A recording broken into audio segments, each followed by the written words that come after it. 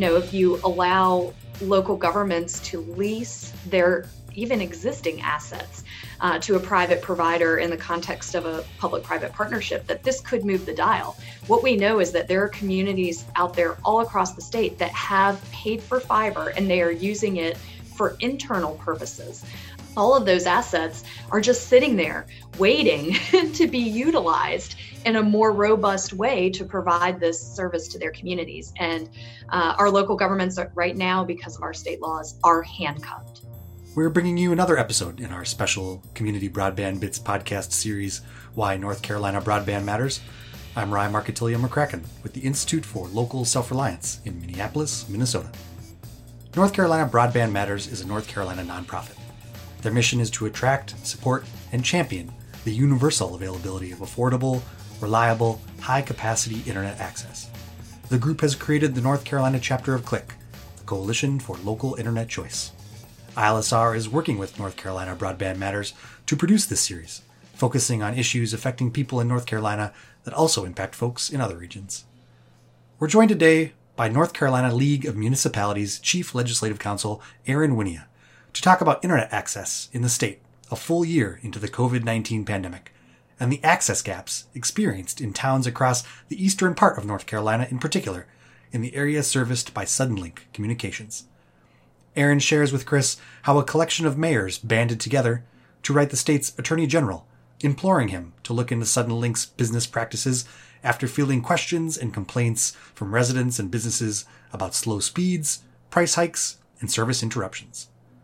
The two also bring in the larger context of this discussion, including the frustrating politics of preemption in the state, the legal landscape faced by cities wanting to build their own information infrastructure, whether it's to lease it to private providers via partnerships or operate a network themselves, and the serious consequences for residents and businesses who have poor or no wireline broadband access because of it. Now here's Chris talking with Erin. Welcome to another episode of the Community Broadband Bits podcast. This is a bonus episode. We're doing another bonus episode on North Carolina, made possible by North Carolina Broadband Matters, wonderful group really working to improve access.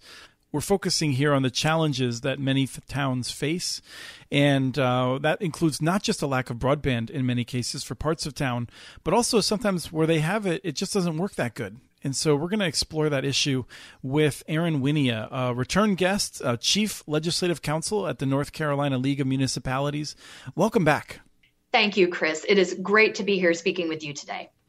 And for people who are unfamiliar, what sort of stuff does the League of Municipalities do? The League of Municipalities is a membership statewide organization here in North Carolina, and we represent virtually every city and town in the state. There's almost 550 of them, and we represent their interests before the General Assembly and Congress and state agencies, and advocate on the top issues that city officials have chosen, and broadband is certainly one of those. Yes, it seems like it has certainly been at the top of your list for a few years. I know that you personally have worked hard on it. Scott Mooneyham has done really good work. You have leadership around you that has really prioritized this, and you are in a very difficult environment in a state that is taking a different line as to what role localities should play than most states have. That's correct. We want to talk about some of the towns in eastern North Carolina. They have raised some awareness recently that even though they are served or partially served by a cable network, which we generally think of as providing pretty good service, most Americans that have cable access have quite high quality service, relatively speaking. What is happening in these towns that I think primarily are in eastern North Carolina? Right, Chris. I think what's been going on, of course, is throughout the pandemic, the inadequacies of broadband access across our country have obviously been laid bare. And that's no different in eastern North Carolina. We just had some communities down there where the elected officials really took an interest in wanting to advocate for better service in their communities.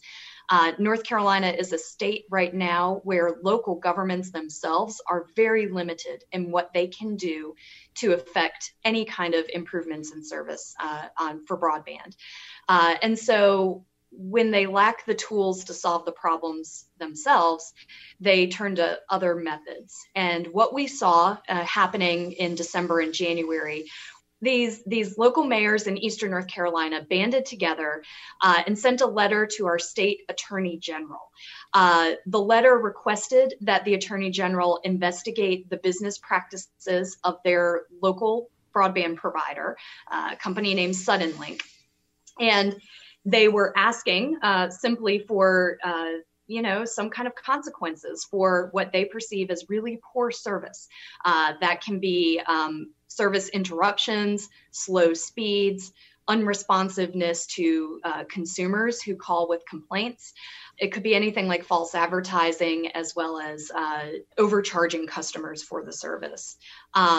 One interesting thing that happened as an offshoot of that effort with the Attorney General is there was a city in New Bern, North Carolina. City officials set up basically a complaint line. They did it with email, and they said, if you are a resident and you've got complaints with this provider, email here. And it was a city email account. And so they're just collecting these stories right now from their local residents and business owners. When I looked at this list of problems that they are experiencing, to me, it read remarkably close to what we saw in Minnesota from Frontier. Minnesota, I believe it was 2 years ago, detailed a long list with photographic evidence and all manner of testimonials that Frontier was not meeting the needs. And some of the things that I noticed was, it was that the costs have been going up while the service has been getting worse during this pandemic. Not only long outages, but when they're fixed in a temporary way that doesn't adhere to proper standards and perhaps even some safety issues. And then, as you note, like exaggerated claims on advertised speeds based on what people are actually achieving. So the towns wrote to the Attorney General, and any sense of what could be happening next? The Attorney General wrote back to them with promises to look into these business practices. They said they'd reached out to company officials and had been posing questions to them about their service, giving them an opportunity to have input on what's happening as well. So I think it's an investigation that's currently just at its beginnings. Aaron, I'm curious if you would mind if we just suggest that if anyone's listening to this and they have examples also of having service that's just not satisfactory, that they reach out to someone at the league? Absolutely. We would be happy to take those stories and direct them, if appropriate, over to the Attorney General. And so they can just look around on the League of Municipalities and website, or figure out how to get in touch with you. I'm sure that anyone who's listening to this is going to be sophisticated enough to solve this problem on their own. Absolutely. It's www.nclm.org. For League of Municipalities. So I also just have to say, this provider also happens to be the one that overbuilt Pine Tops. And I find it fascinating that at a time that this provider was refusing to build in Texas and some other places, that they found the resources to build in an area where it just so happened that in doing so harmed a municipal fiber network. As we talked about, Wilson having to leave the Pine Tops area when a provider built. And yet this provider is barely able to keep the service going in Eastern North Carolina. That is odd to me. Chris, it's odd unless you consider the political context that this example that you're talking about came up in. The city of Wilson has built a fiber network that is extraordinary. They provide incredible service throughout their area. And when they were building that network, it became a flashpoint with our General Assembly, which eventually passed a law in 2011 that cut off Wilson's ability to expand outside of its jurisdiction to places like Pine Tops that are nearby. It also basically shut down any other local government involvement in providing broadband service or even building the infrastructure. So there's an incredible political backstory on this one, and Pine Tops throughout or ensuing after the law passed, they were able for a short period of time to receive service from the city of Wilson, and this is fiber optic broadband service. That became, again, a flashpoint at the General Assembly, which passed a law that allowed this same company we're talking about, Suddenlink, to, as you say, overbuild in that area. And it didn't have to be the same type of service. And so, in fact, it proved to be inferior. The city of Wilson had to cut off its fiber optic service to this town, and they're left with, because the legislature directed it, they're left with service provided by Suddenlink. And then there was Wilson was fortunate to find a local entity that continued its service, although it doesn't have that same background as Wilson in that experience. So I don't know, have a sense of how that's going, but I just have to say, I mean, there's a couple of different directions I want to take this, but right now, as you're aware, Arkansas, a state that is much more Republican, and I want to talk explicitly about the politics of this, because this is not a matter of sort of like Republicans think one way and Democrats think another way. So Arkansas, I believe it's like 80% Republican legislature by seats. And it might be just one of the sides, but it's very conservative. They have removed almost all their preemptions. They allow all manner of public-private partnership in the way that you have proposed for North Carolina. And that passed unanimously. And what I wanted to actually direct your attention to is what I find interesting is an article recently in Arkansas suggests that there's several cities that will benefit soon from expansions of their existing networks like Wilson. And there are several more towns that are going to be moving forward very quickly with networks to rapidly improve internet access. And so I'm just curious how, as someone who cares deeply about North Carolina, making sure everyone has high quality access, you see that in Arkansas. It must just be frustrating that you can't achieve the same thing here in North Carolina. Chris, it's incredibly frustrating. There are obstacles that I would characterize as political obstacles in North Carolina that have in the past prevented what happened in Arkansas from moving forward here. And primarily we're talking about the opposition of large incumbent telecommunications providers in the state. And that's coming from both the telephone and wireless side as well as the cable side. They have been very effective in expressing their opposition in our General Assembly and preventing local solutions like what Arkansas just enabled. We're not pretending that a local solution is the end-all be-all. It is one very important tool that the state needs in its policy toolbox to get better broadband access. And that goes along with having a grant program, which our legislature just initiated for the first time a couple of years back. We now have a state broadband grant program. And 2 years ago, our state legislature authorized our electric cooperatives to be able to build broadband infrastructure and then serve in their footprint. So we have good forward-looking policy. This is the one that's missing, and it is very frustrating to see places like Arkansas move forward on that with similar political dynamics, and we're still being held back here in North Carolina. I would even go further and say that North Carolina has one of my favorite programs. It's a combination between the state and the Institute for Emerging Issues at NC State there. It's an exciting program that offers $5,000 grants per county in order to kickstart local digital inclusion processes. I have recommended this program in many other states. I feel like this is a really sharp way of not having to spend millions upon millions of dollars, but to catalyze local action. There's so much possibility in North Carolina. It just drives me nuts that your communities are unable to really take some basic steps.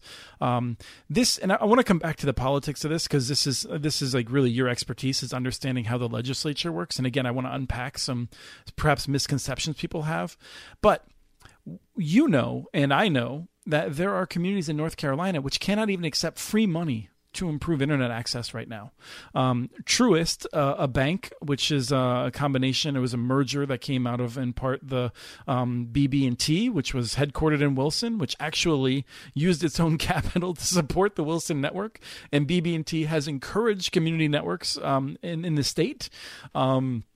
They put $1 million into a program that Internet Society is distributing across areas in which Truist operates.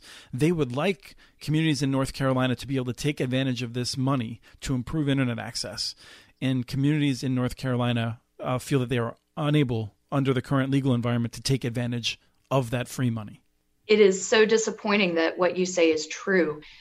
There's a widely held legal opinion that local governments in North Carolina lack the ability to take in any money from any source for this purpose. So that could be, as you said, free grant money from a nonprofit foundation. It could be a government grant. Anything from that to raising funds through their powers of taxation or bonding, borrowing money. Most legal experts in this state believe that that's not possible for our local governments.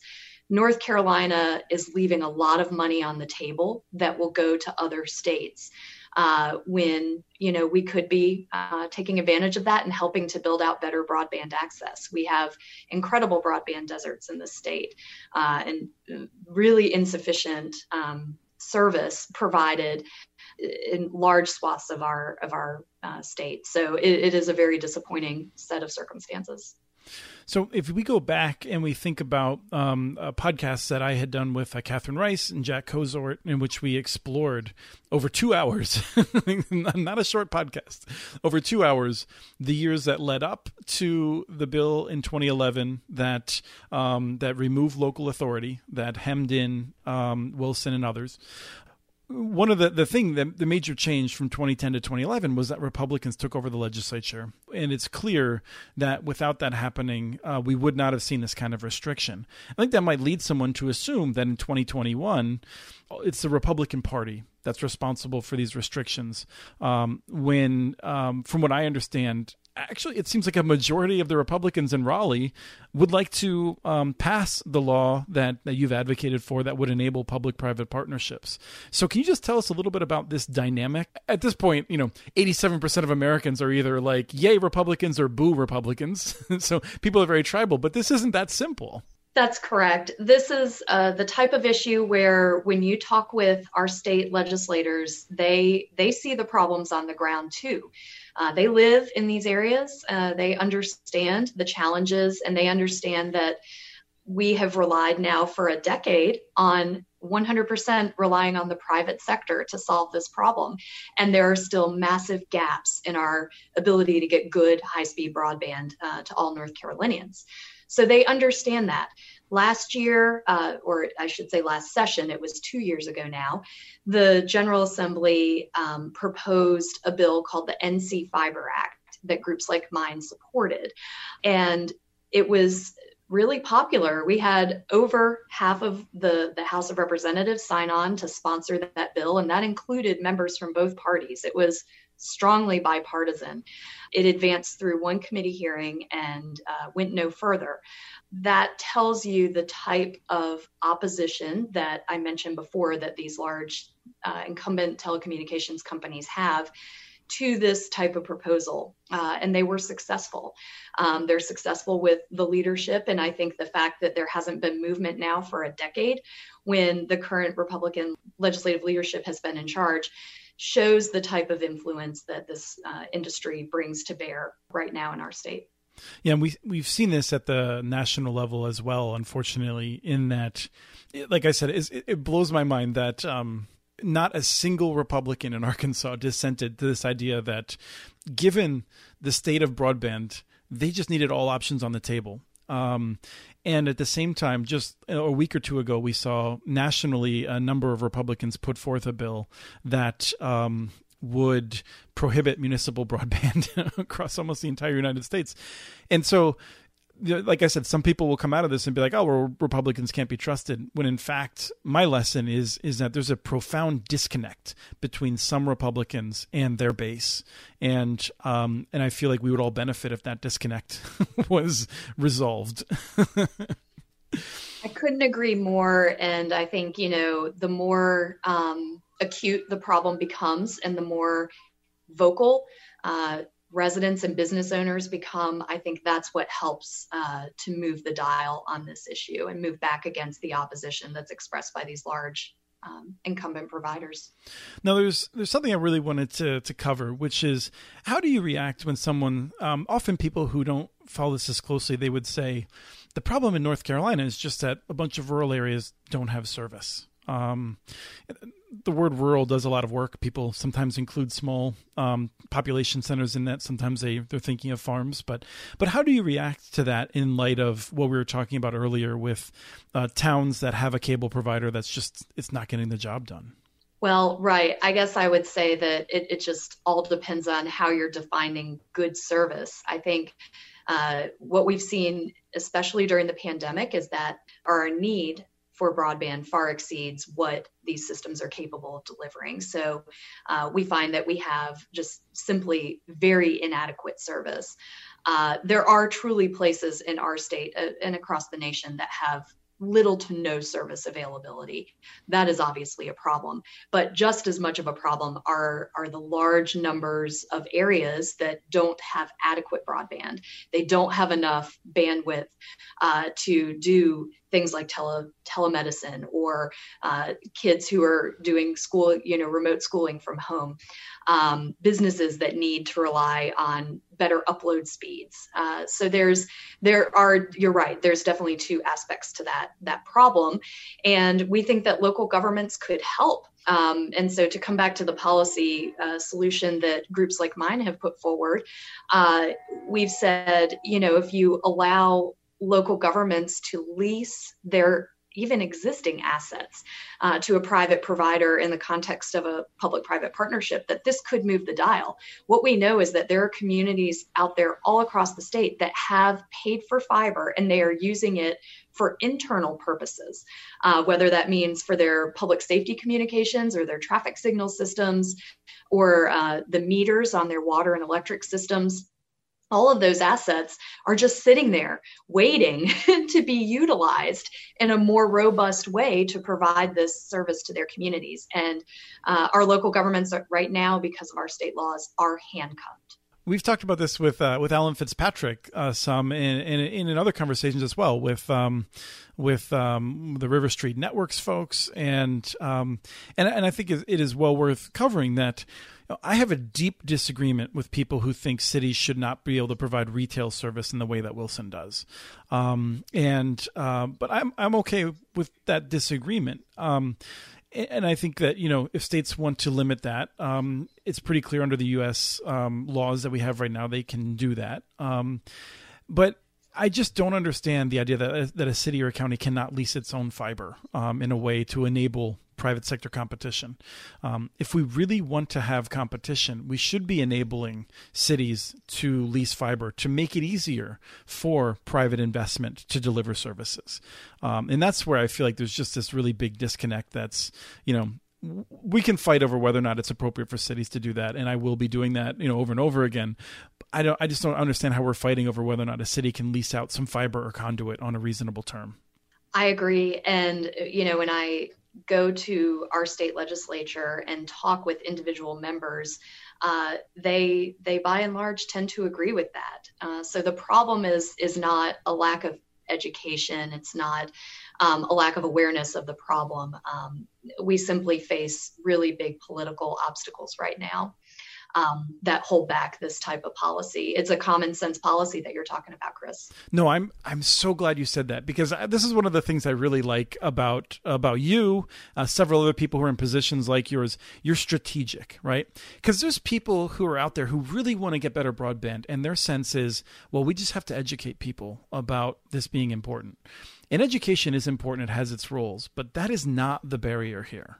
Like, this is just a matter of certain companies have too much control over the leadership of the legislature. And so can you just spell that out briefly? Like, is that correct? That seems to be the biggest obstacle that we can perceive right now. There's just no other way to explain how you can talk with the number of individuals that we talk to and get general support, and then you don't see any movement on trying to enact these types of common sense policies. Yeah, so that means that for people who are listening to this and who are motivated to do something, it's more important, I would say, to talk to your local businesses, your local chamber of commerce, your local communities of faith, to have them be elevating that message, because I feel like until there's a sense that the majority is threatened, that if Republicans don't do something on broadband that is more aggressive and actually moves the needle, that they would lose their majority, I don't think we're going to see much change. Chris, what you're suggesting is a fantastic way for people to make a difference on this issue. And I definitely encourage anybody who cares about having these common sense policies enacted to get that message being repeated by leaders in your community, local leaders, whether they're business or faith leaders or otherwise. Maybe it's the president of the local hospital or the principal of your local school. Those are all people who are well positioned to try to elevate the issue in a public way. I think that's what's needed right now. Great. Let me ask you something. What gives you hope? Like, we're in the middle of some trying times. You're more likely to hear stories about people not having service than all of the miracles that this service can actually to bring to folks. So what keeps you waking up and energized and having a smile on your face? I think that, out of every sort of crisis situation that we find ourselves in the democracy of the United States of America, it does tend to move to big policy solutions. And that does give me hope. There's no question that the pandemic has been that defining crisis event for broadband access. It just laid bare what had been happening all along and made it much more acute and crystallized and really focused for people to understand what was going on. So I think that as time goes on, and if we don't have policy change, I think we're likely to see very little change on the ground. That does give me hope. There will be, it'll just become inevitable that we have to consider other solutions, like allowing our local governments to play a role in this. I feel like for the first 6 months of the pandemic, I was kind of waiting to see the motivation of this issue build up. And then for the second, 3 or 4 months, kind of the last, I would say October, November, December, I'm kind of looking around and being like, I think people aren't really doing enough. You have millions of kids who are effectively not able to attend school. You have all kinds of people who are losing their livelihoods. And I was just disappointed. And then for the past several weeks, months, since, I don't know, maybe people are so focused on the election and the president that they feel more freed up to think about this other issue. Or maybe it's just there's this lag, but this is what I was waiting for. Is I feel like local officials are taking it more seriously. I see states like Arkansas are taking it more seriously. I feel like there's a new urgency in DC that I'm still nervous about in some ways, but it does seem like stuff's happening now. Right. I hope that momentum that states like Arkansas have started, I hope that can continue and roll across the country to states like ours. Certainly it's great for them. And I think as time goes on and we can see the difference in a place like Arkansas, I think others will look to emulate that. Thank you, Erin. It's always great to, everyone gets to listen to the audio, but I get to see you as we talk. So it's great to have you on the show again. Thank you, Chris. It was really great to be here and to speak with you and to see you over Zoom. And I look forward to next time. That was Chris talking with Erin Wynia of the North Carolina League of Municipalities. Thanks for tuning in to this episode in our Why North Carolina Broadband Matters podcast series, and for listening to the Community Broadband Bits podcast from the Institute for Local Self-Reliance. Remember to follow Christopher on Twitter. His handle is @CommunityNets. And if you follow @NCHeartsGB on Twitter, you'll tap into all the NC Broadband Matters material. We want to thank Shane Ivers of SilvermanSound.com for the series music, What's the Angle, licensed through Creative Commons. And we want to thank you for listening. Until next time.